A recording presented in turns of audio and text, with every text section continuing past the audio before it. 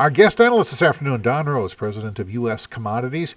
Don, we saw kind of a back and forth type trade once again here today, just stuck in recent trading ranges. Yeah, really, and I think that really sums it up for the week again on grain, stuck in this range-bound type of market, basically 25 cents range, about a 45-cent range on soybeans. We have enough compelling moves to break us out to the news to break us out to the upside or the downside.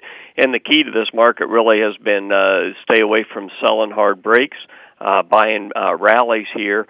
I think the main reason the end user continues to want to get covered on break, and then when we rally to the top side, they put their hands in their pocket, and then we worry about the slow export pace, worry about the slowing economy. So we're kind of caught, and I think what you have to say, Rand, is that means we've been this way for week after week. That means at a fair market value, awaiting what the next thing is a catalyst to break us one way or the other. More than likely, South America weather. Yeah, and the other side of that too is if we coil this spring tight enough, usually it explodes one way or the other, pretty hard.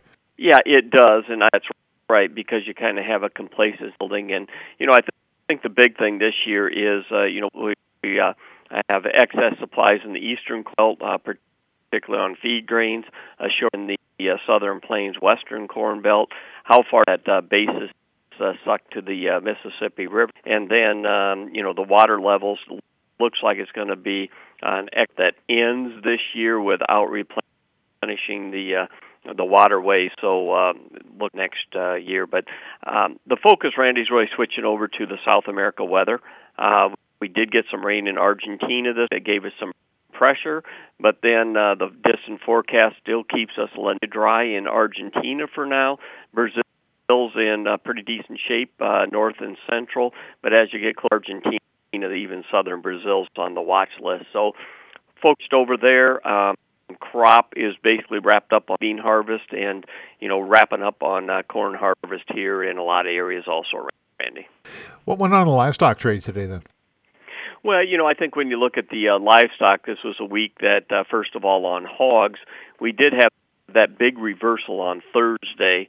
Had some chart formations that possibly can give us some more downside pressure, bear flag, if you will, on the technical soft. The cattle market, I think, is just simply one of those that the futures market continues to try to get ahead of itself. It's overbought. It's the general trade attitude is pop on the cyclical bull market, but waiting for the cash to catch up on it. So I think of those that there's nothing wrong with the cattle market. Packer margins back over $7 ahead, looking for steady to higher cash cattle again next week. The seasonals on beef are also strong. So looks like 2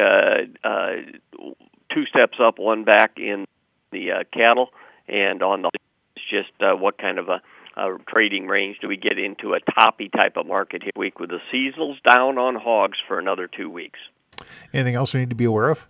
Well, I think all eyes are going to focus on the dollar, and we're getting closer to what the elections look like. U.S. Commodities President Don Rose.